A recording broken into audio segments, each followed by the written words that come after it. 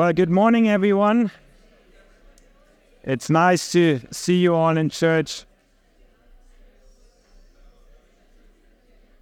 I don't know whether you just heard the sermon that Steffi preached, but I feel like from now it can only go down because she was so passionate and so on fire. And she actually asked us to pray for her and that the whole ministry is covered in prayer. And I know life is busy, our lives is busy, our week is busy, and we can easily miss that. So why don't we take just a moment and just pray for the ministry. Steffi, just come up here to me again. I know you've already preached my sermon here. Perhaps we can all stand and we can just pray for Steffi and for her ministry.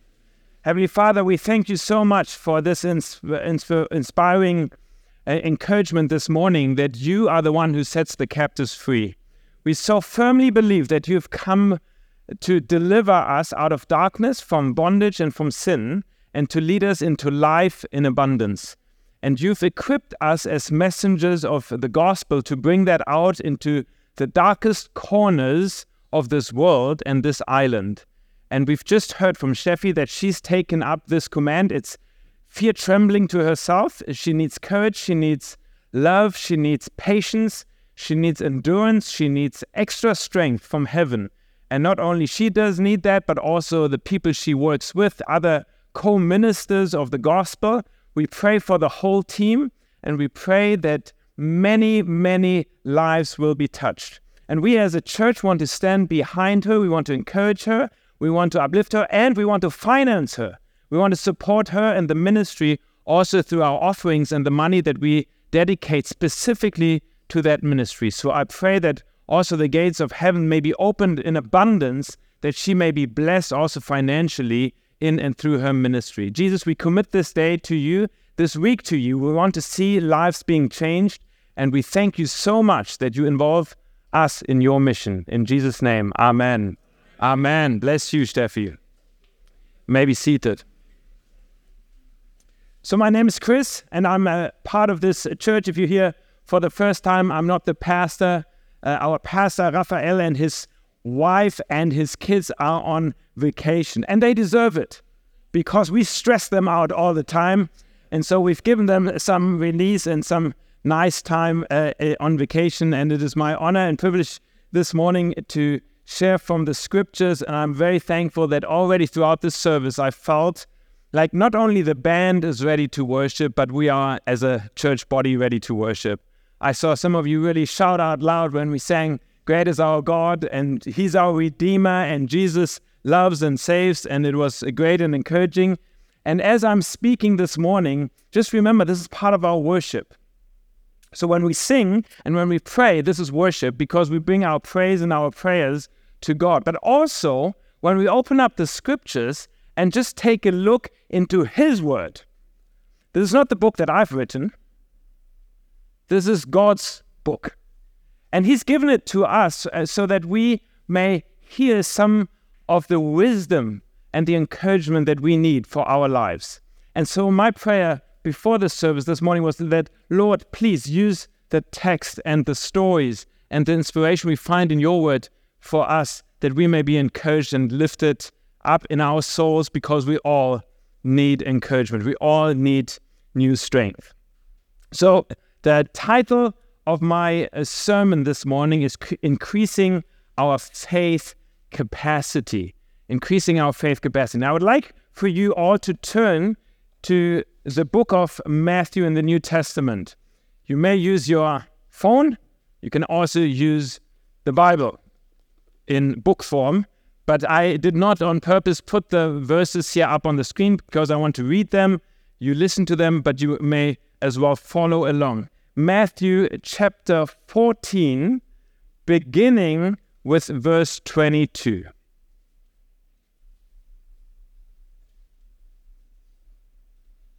Immediately Jesus made the disciples get into the boat and go ahead of him to the other side while he dismissed the crowd. After he had dismissed them, he went up on a mountainside by himself to pray. When evening came, he was there alone. But the boat was already a considerable distance from the land, buffeted by the waves because the wind was against it. During the fourth watch of the night, Jesus went out to them walking on the lake. When the disciples saw him walking on the lake, they were terrified. "It's a ghost," they said, and cried out in fear.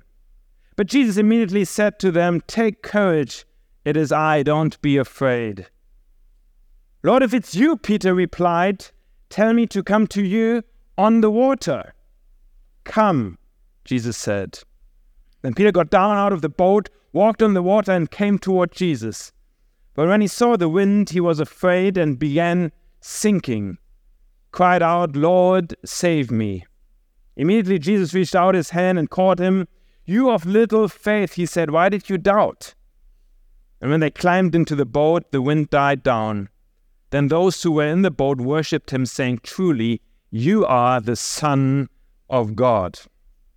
It's one of my favorite stories in the New Testament. It's one story that is really kind of a great illustration that even as the children went downstairs, I know that it is such a simple yet profound picture that even little children will understand. Let me just take you into this marvelous picture, into this marvelous story that is accounted in the Gospel of Matthew in the New Testament. Matthew, who describes what happened in the life of Jesus with the disciples, but it's also recorded in the other Gospel stories. So it must be an important story, and it follows right after the teaching that we find on where Jesus is together with his disciples feeding the 5,000. If you know the story, Jesus was up on the mountain. He was preaching a long sermon, much longer than I'm going to do today. And the crowds were excited. They loved to hear him. They came from all over. They crowded around him. He taught. And at the end of the day, they found out that they had not kind of a McDonald's next to them or some other food store in order to just get some food. And they only had some small fishes and some loaves of bread. And then there's this marvelous story of Jesus and the disciples together feeding the multitudes. Well, after the story, which is not recorded here in the book of Matthew, but in the other gospel stories, they actually were so excited that some of them kind of rushed up and they wanted to crown him king.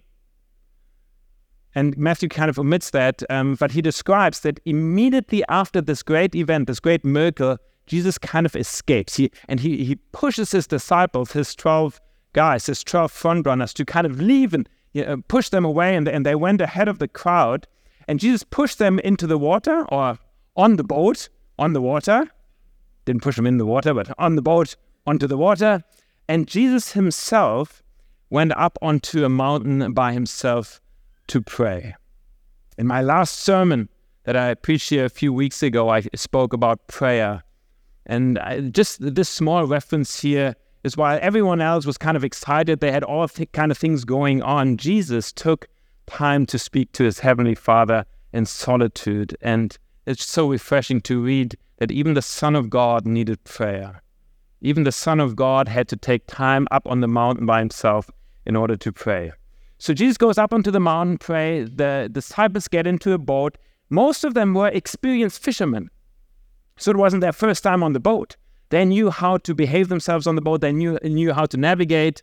And so they get off shore. And then we read as the story continues, that in the middle of the night, and if we do kind of in our modern translation, was kind of 3 a.m. in the morning. So dark. Jesus decides to go and visit his disciples on the water. And it actually says that he steps onto the lake and walks towards the boat. Matthew records that the disciples are shocked when they see a man on the water. That's one reason why I believe that the scriptures is so credible, because it has all these expressions that you wouldn't put in if it didn't happen like that. They actually saw Jesus and they thought he was a ghost. They saw him and in the dark, someone walking on the water, and probably like all of us, they would have been frightened. We would have all been frightened just like they were. But then Jesus says to them, take courage, it is I, don't be afraid. And then there's this front runner of the group by the name of Peter. So we all know that Jesus had 12 disciples that he had gathered as a rabbi, as a Jewish teacher, his disciples that he was lecturing, that he was teaching, that he was traveling with, that he was spending all his time with his inner circle. And out of that group of 12, there were some that kind of really shone like stars. At least that's how it's recorded here, also in the gospel stories. And one of them was Peter. Peter is the one that looks at the person on the water and says, Jesus, if it's you, then invite me to come to you onto the water. And Jesus said, come. And so the scene is there that there's a boat, and we know that there are quite a bit of waves, there's quite a bit of wind. It's not terrible yet, but it's still quite the scene. 11 disciples in the boat. One guy gets out of the boat onto the water and walks towards Jesus. Walking on water. He walks on water, takes a few steps.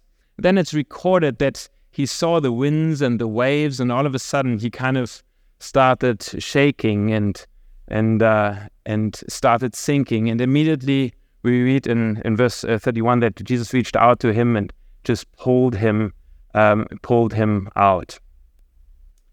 And then they make themselves back into the boat, and as soon as they reach the boat, the disciples all recognize Jesus and say, you are truly the Son of God.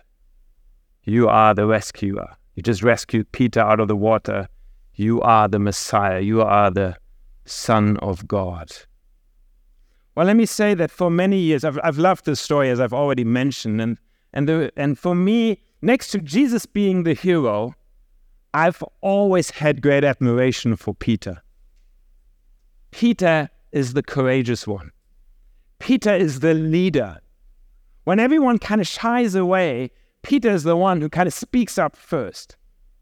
Remember the scene later where Jesus being surrounded by guards and soldiers, and Peter's the one who draws the sword and is ready to fight. Peter is the one who first proclaimed Jesus to be the Messiah and the Christ. Out of all the disciples, he was the first to speak up. And there's a reason why within the Catholic Church, they believe that the whole tradition of the church resting upon Peter the rock. Peter the rock was so foundation. So for many years, I've always kind of admired Peter, the courageous one, the one by faith. And I've always belittled a little bit the 11 disciples, like these cowards. Yeah, these wimps who just sit in the boat and hold on to the railing. They observe from the distance. They're not in the game as much as Peter is in the game. There's this famous book by John Ortberg years ago, which had the title, "If you want to walk on water, you have to step out of the boat." I don't know if some of you have read the book. It's actually a great book. If you want to walk on water, you have to get out of the boat and take some steps in faith and of faith. So Peter does that. So a few years ago, I was in my private devotion. I was studying this scripture, and I kind of knew where the whole story was going because I've read it many times, and I already was kind of in my mind, like, I want to be a Peter. I want to be like this guy. I want to be courageous. I want to be a leader. I want to be the front runner here, just like he is. And then I stumbled up on this verse that shocked me within the middle of the story. In the middle of the story, while Jesus is out on the water and Peter is with him out on the water and had just taken a few steps of faith, by faith, much better than all the other disciples, Jesus says to him, verse 31, "You man of little faith, why did you doubt?" Do you have the scene in front of you? Like, here's a guy who's just walked on water. He's the best man on his team.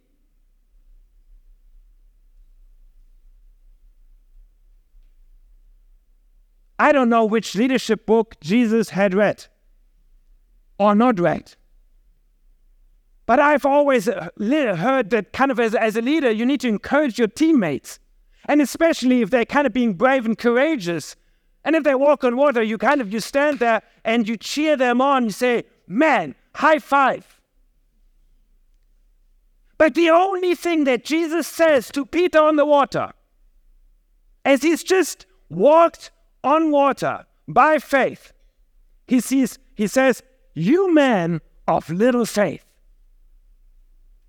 Why do you doubt? Why did you doubt? When I read that, kind of my world came tumbling down. That's not the way you speak to your best guy here. So I just kind of started thinking, why in the world does Jesus say something like that to Peter on the water? And the only thing that I can come up with, and I'm just, as much as you, a Bible reader, I'm just trying to interpret the text. I'm not the greatest authority on the text. I'm just trying to make sense of what I'm reading here. The best explanation I can come up with why Jesus said that to Peter on the water is that in that very moment, when Jesus looked at Peter, he saw a greater faith capacity in Peter than Peter saw in himself. Somehow Jesus has the eyes of faith. And he looks at his man. And even though he's just been bold, he's just been courageous, he's just stepped out on the water. But Jesus looks at him and says, you are capable of a whole lot more, Peter. When I see you, you can run over this lake.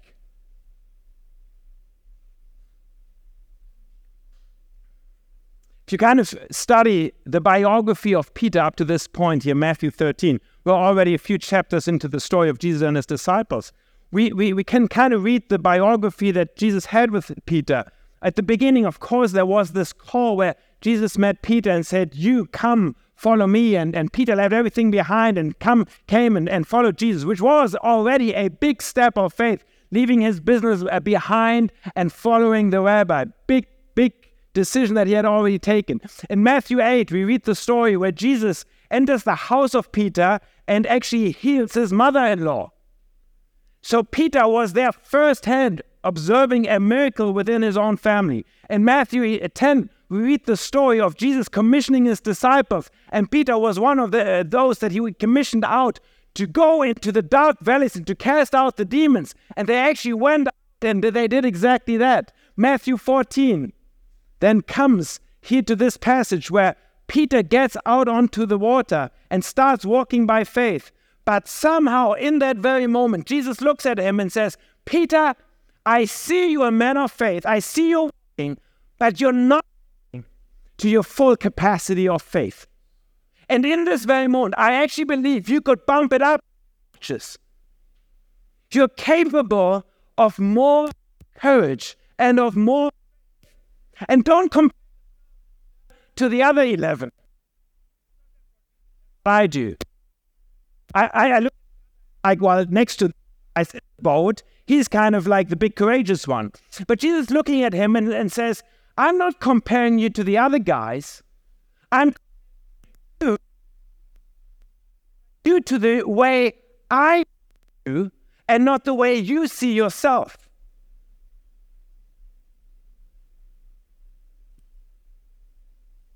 So let's, on a scale, let's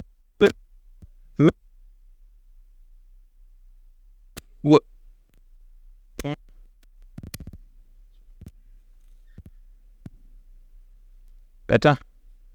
Okay. Let's just do a little math exercise. One of my sons here, Cedric, is my math boy. Cedric, I'm calling on you here now to help me. So let's say we have to rate the faith of Peter at this very moment. And let's say we've got a scale from 1 to 10. 1 being a baby in faith, and 10 being Jesus. Okay, so that's our scale. 1, a baby in faith, just taking a few steps, mustering up some courage to follow. And then like 10, a martyr, an expert, like a saint, or even Jesus.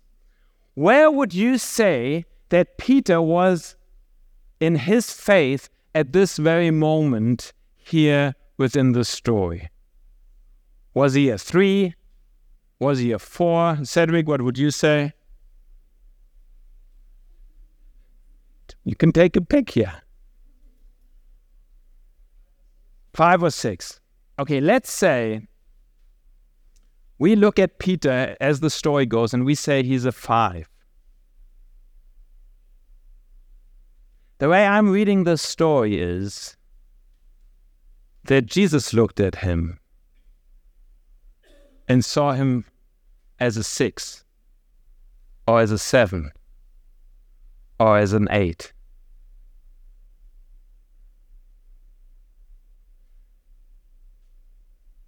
So we have our way of observing faith capacity. And I'm also pretty sure that Peter, in this very moment, he had kind of a check within his life where he felt like he was at. But what I'm here to tell you this morning is wherever we may place him on the scale, and wherever he himself placed himself on the scale, Jesus looked at him and saw him at a higher level.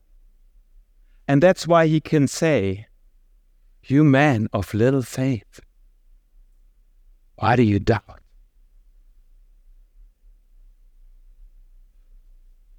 So let me talk to us this morning. We've looked at Jesus, looked at the 11 disciples, we looked at Peter. And let me for a moment just ask you about your own faith capacity. Where are you within your own faith development? Would you rate yourself as like a 2, taking some steps to follow Jesus? Do you consider yourself a 5? Perhaps you see other people here in the room that you've seen kind of interact here on the platform or by the piano who are kind of these shining stars where like, wow, they're really full of faith. They must be an 8 or 9. Well, I'm here to tell you this morning that I believe what Jesus did here in this scene with Peter, he does exactly the same thing with us this morning. No matter where we rate ourselves, no matter how others rate ourselves, I believe that Jesus has the eyes of faith and looks at us and just sees us at a higher capacity.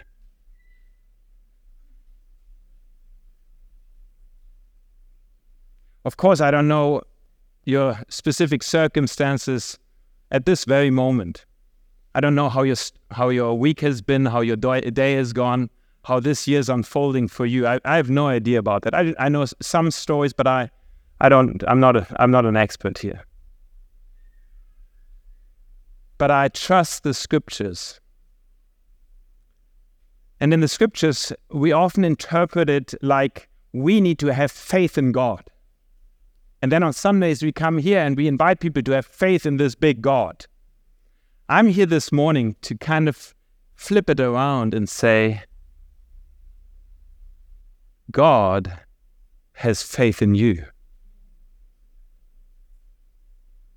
God looks at you. God looks at me. And no matter how much we want to belittle ourselves because we don't know, because we don't do, because we don't live the way we want it to be, God looks at us, Jesus looks at us with eyes of faith. and actually believes we can increase our faith capacity. So let me give you three simple steps this morning, how to live into this higher faith capacity. The first thing I want to tell you this morning is don't listen to the crowd. Don't listen to the crowd. I think that's what Peter got right in this moment. He was not listening to the 11 disciples. Now, there are other stories in the scriptures where we know the crowd had totally missed the point, and even great leaders, great kings, great prophets had kind of gone away with the crowd. If I understand the gospel teachings correctly, Jesus invites us not to just drown in the masses and follow the crowd.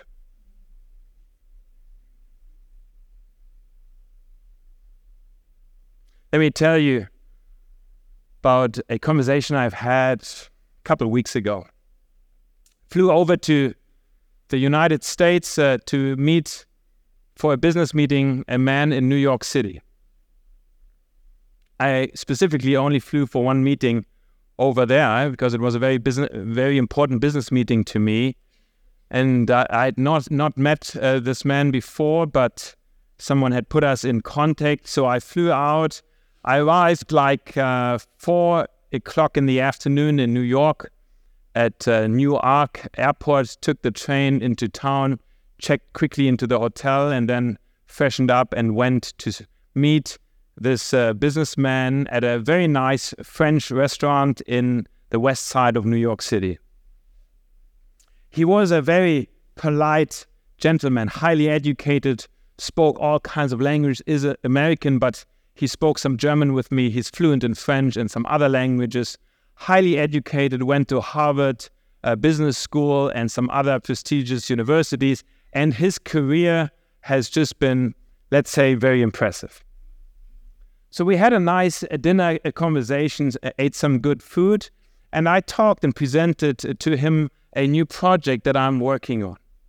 And he was really engaging and was very friendly and kind of taking up my ideas, my concerns, and the things I'm developing. And so I felt like we really had a good conversation. And it was quite late. We spent about 2 hours in this restaurant. After 2 hours, we had finished our meal, and I felt like this had gone good. And we already ordered the bill to come to the table so that we could pay and kind of finish off and each go home. While we're waiting for the bill of the evening to come to our table, I just kind of slipped in a question. I said, John, his name is not John, but for this moment it's John. I said, John, tell me, I just shared with you kind of what I'm working on, my dream and vision. What are you working on? What's kind of your dream and vision that you're kind of pursuing at this stage of your life? He looked at me, and then he paused kind of strangely. And then he said, well, I'm actually trying to get my marriage right.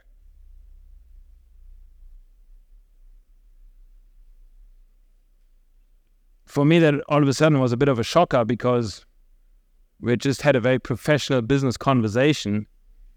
And he, within a sentence kind of tells me that he had some issues within his marriage. So I said, well, let me just use the restroom here. I'll be right back. But I'd just love to hear a little bit about that. So for the next 1.5 hours, even though we had long paid our bill by then, we had this total twist in our conversation about just a very personal thing of where he's at in his life at the moment and how he's trying to keep his marriage alive. They've got some kids, but really things have just gone south within their relationship. And I was kind of surprised that he would open up to me first time meeting. I actually felt quite unprofessional. But that's how we sometimes need to be. Unprofessional. And just share with our lives. So I did the same thing as him. I became unprofessional. I told him about my marriage. I told him about the struggles we've had to face over 20 years of being married. I told him what kind of helped us to kind of take good and better steps. At one point in the conversation, I asked him, "So what are your friends saying about your situation?" And he said, "Well, most of them think I should get a divorce."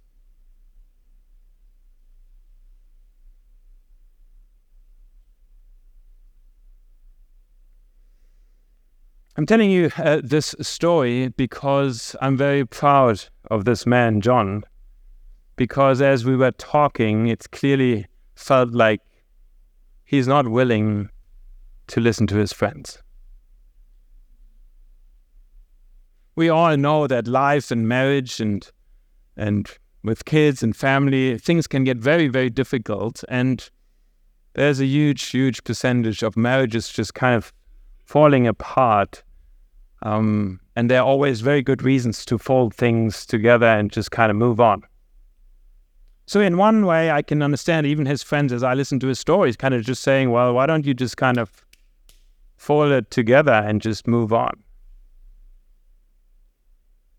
But through and because of his faith, he felt like he can't just do that. He does not know what the solution looks like, but he can't just do that.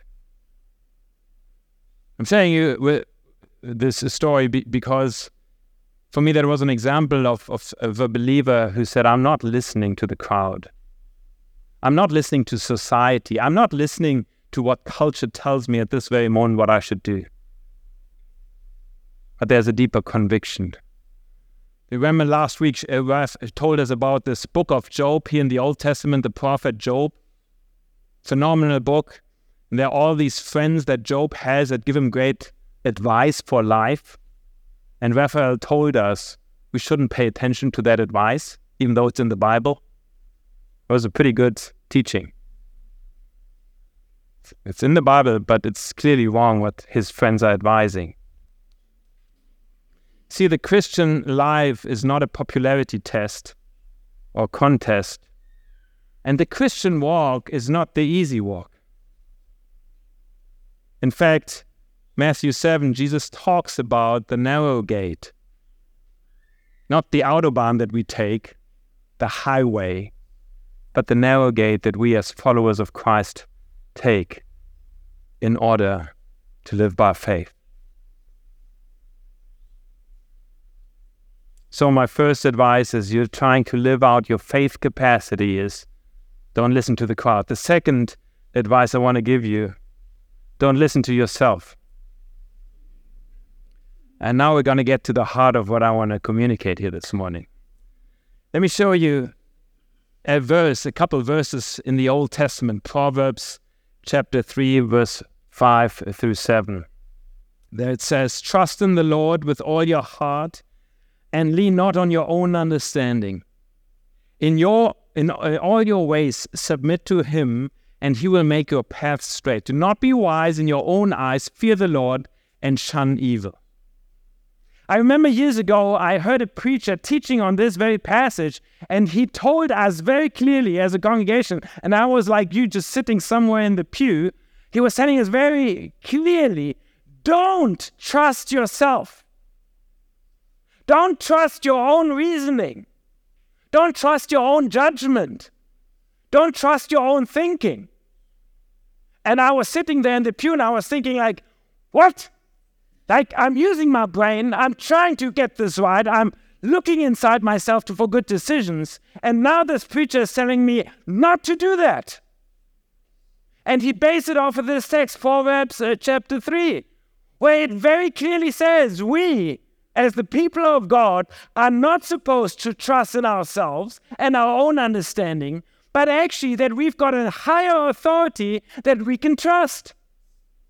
And that is if we lean into God's ways and His understanding, and we submit our lives to His thinking, not to our own thinking. And for me, back then, that came as a big shock. Because even within my own, even though I came out of a Christian environment, I've always tried to kind of wrestle with my own thinking, my own thoughts, and make good decisions. And for that day, for the very first time, I understood, well, perhaps that's not the point of being a Christian, of just being smart and educated. But perhaps the point of being a Christian, a follower of Jesus, is that we say, we're not smart, we're not very clever, we do mistakes, we take wrong exits. That's why we trust in the Lord. That's why we ask Him for advice. That's why we ask Him for guidance. That's why we turn to the Scriptures and search the Scriptures in order that our path may be enlightened. So I don't care what you've been doing and leading your life up to this point. I'm encouraging you this morning to stop following your own ways and your own thinking and your own reasoning. And perhaps you're also very smart and educated. I don't care. The Scripture invites us to set aside our own reasoning and put our trust in the Lord, who has different thoughts than we do. Isaiah 55, it says, "For my thoughts are not your thoughts, neither are your ways my ways, says the Lord." I hate this teaching. I hate this. I'm quite proud of having a few titles behind my name. I've spent years studying. I've read many books. But I need to learn that I'm not very smart when it comes to the ways of God. Let me ask you this. Who's responsible for the biggest mistakes of your life? Now, if you're like me, you want to blame it on others. You want to blame it on your parents. You want to blame it on your friends. You want to blame it on your teachers. You want to blame it on your spouse.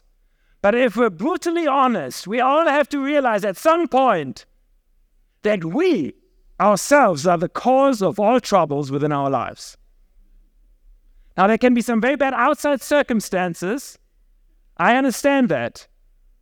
But the big mistakes of my life, it was me and my reasoning and me acting upon that. And that's why I can stand here very confidently today and just point to our Heavenly Father and advise you from the bottom of my heart that it is a whole lot better to trust in the Lord and to trust in His ways. And in fact, the reason we come here together on a Sunday morning, even though this is a beautiful island, we could all be hanging out at the beach. The reason we come here on a Sunday morning is because we together want to look into the Scriptures and find out, what is God thinking? What does God have on His mind? What does He want us to understand? What does He want us to see that we're not seeing? That's why I come here on Sundays. That's why I love Raf's teaching. He's a Bible teacher. That's why I love our pastor, because he always picks up the Bible and he gives an exposition. He explains it to us. And then we can wrestle with it. And sometimes we like it, and sometimes we don't like it. But that's not the point.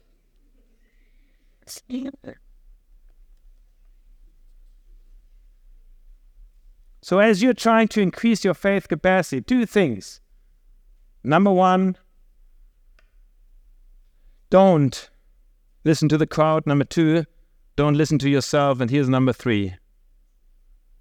Live for the applause of one, Jesus Christ. Live for the applause of one, Jesus Christ. Let me finish this sermon with a story of a man by the name of Muhammad that I met in the city of Mainz in Germany. It was a few years ago. I was teaching at a coffee shop downtown Mainz. A few years ago, through our ministry, we'd opened up a coffee shop to be available to people in the street in the middle of the shopping area of Mainz. And then Sunday evenings, we would always have a worship service in a coffee shop, and we'd have open doors and would invite people in from the street.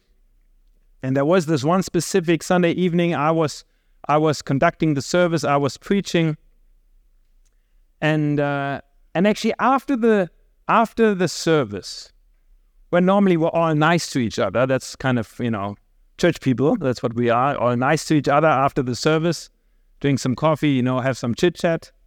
All of a sudden comes in Muhammad. I still don't know whether he was in the service or not in the service or listening from the outside, but he came in. I was standing there kind of all cheery. I just preached, and so I was kind of like also a little bit worn out.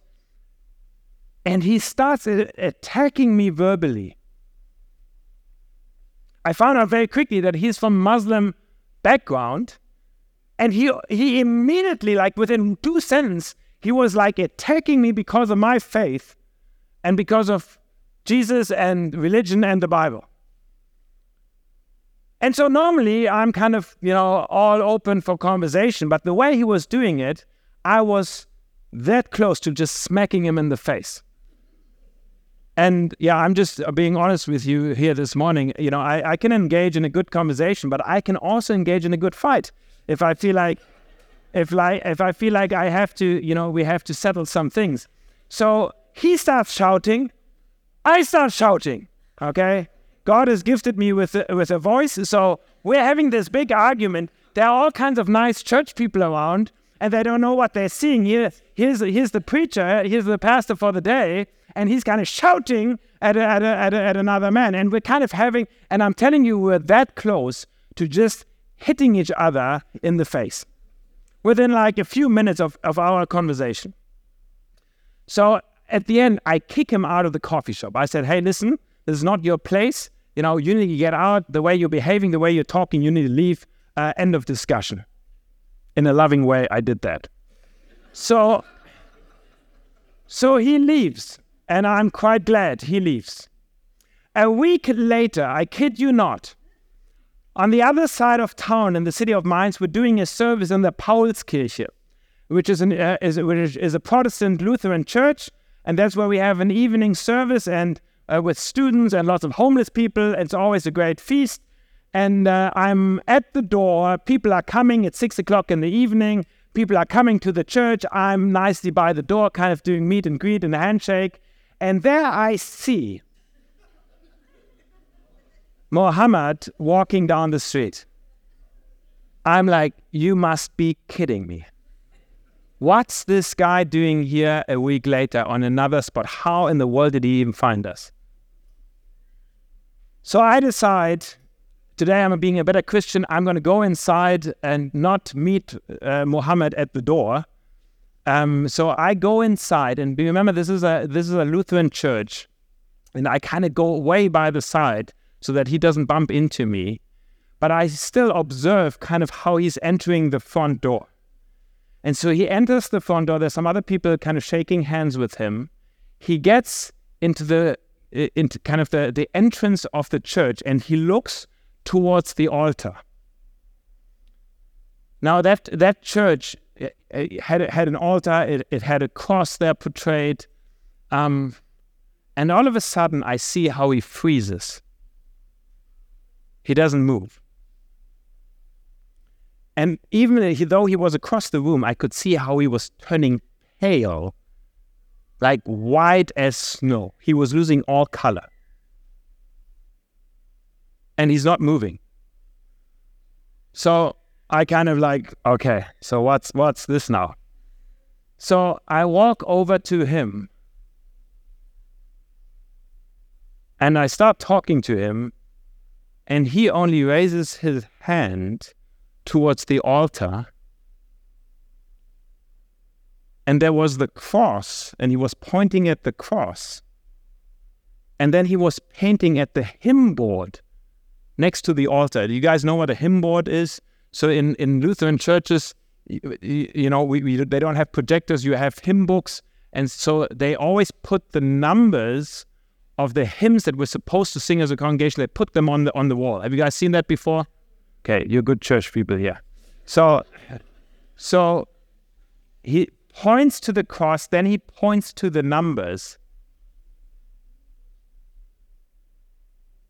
And he says, I kid you not, this is my birthday. I'm like, what? There's the number 1, 2, 4, 8, 9 on the board. This was the day, the month, and the year that Muhammad was born. Later on, he tells me that this was the very first time in his life that he had entered a church. And that all the way up to this church building, he was cursing God. In fact, he could not tell me why he had come to church that Sunday evening. But as soon as he entered into the church building, he stood by the door, he saw the cross, Jesus, and then he saw his birthday, he connected the dots and said, like, God in Jesus is talking to me. So I gave myself a little ruck. You see, at least how we say it in German, we give a ruck. So I take Muhammad by the side. I said, Muhammad, God is talking to you. I may not be the best example of his kind of earthly staff, but why don't we talk to God directly? And we go to the side of the sanctuary and we just both kneel down. I put my hand on his shoulder and we pray to Jesus Christ. And that day, Muhammad received Jesus Christ into his life. Here's the reason I'm telling you this story. Muhammad did not listen to the crowds. All his Muslim friends had told him never to put foot in a Christian church. He was not listening to himself because he himself was thinking all bad things about God and cursing God. But he was following how the Spirit was leading him that day. And he made the best decision of his life. Not because he was very smart, not because he was very educated, not because his friends had told him so, but because all of a sudden God in Jesus showed up and reached out in a hand. So let me close in this. And perhaps we can start with the music here, because we want to sing a song at the end of the service. Let me get back to the beginning. Jesus sees greater faith capacity in each and every one of you. I'm ashamed to almost admit that even when he looks at me, he sees greater faith capacity. By now you also believe, yeah, he's a man of faith. If he even has faith in this guy. I don't know what kind of struggles you're facing at the moment. I don't know what kind of temptations are lurking in your lives. I don't know where you're wanting to follow your feelings because you feel so strongly, or you want to follow your reasoning because you feel you've really put good logic to everything. But what I'm inviting you into this morning is to put your trust in the only one, Jesus Christ. Can we stand together?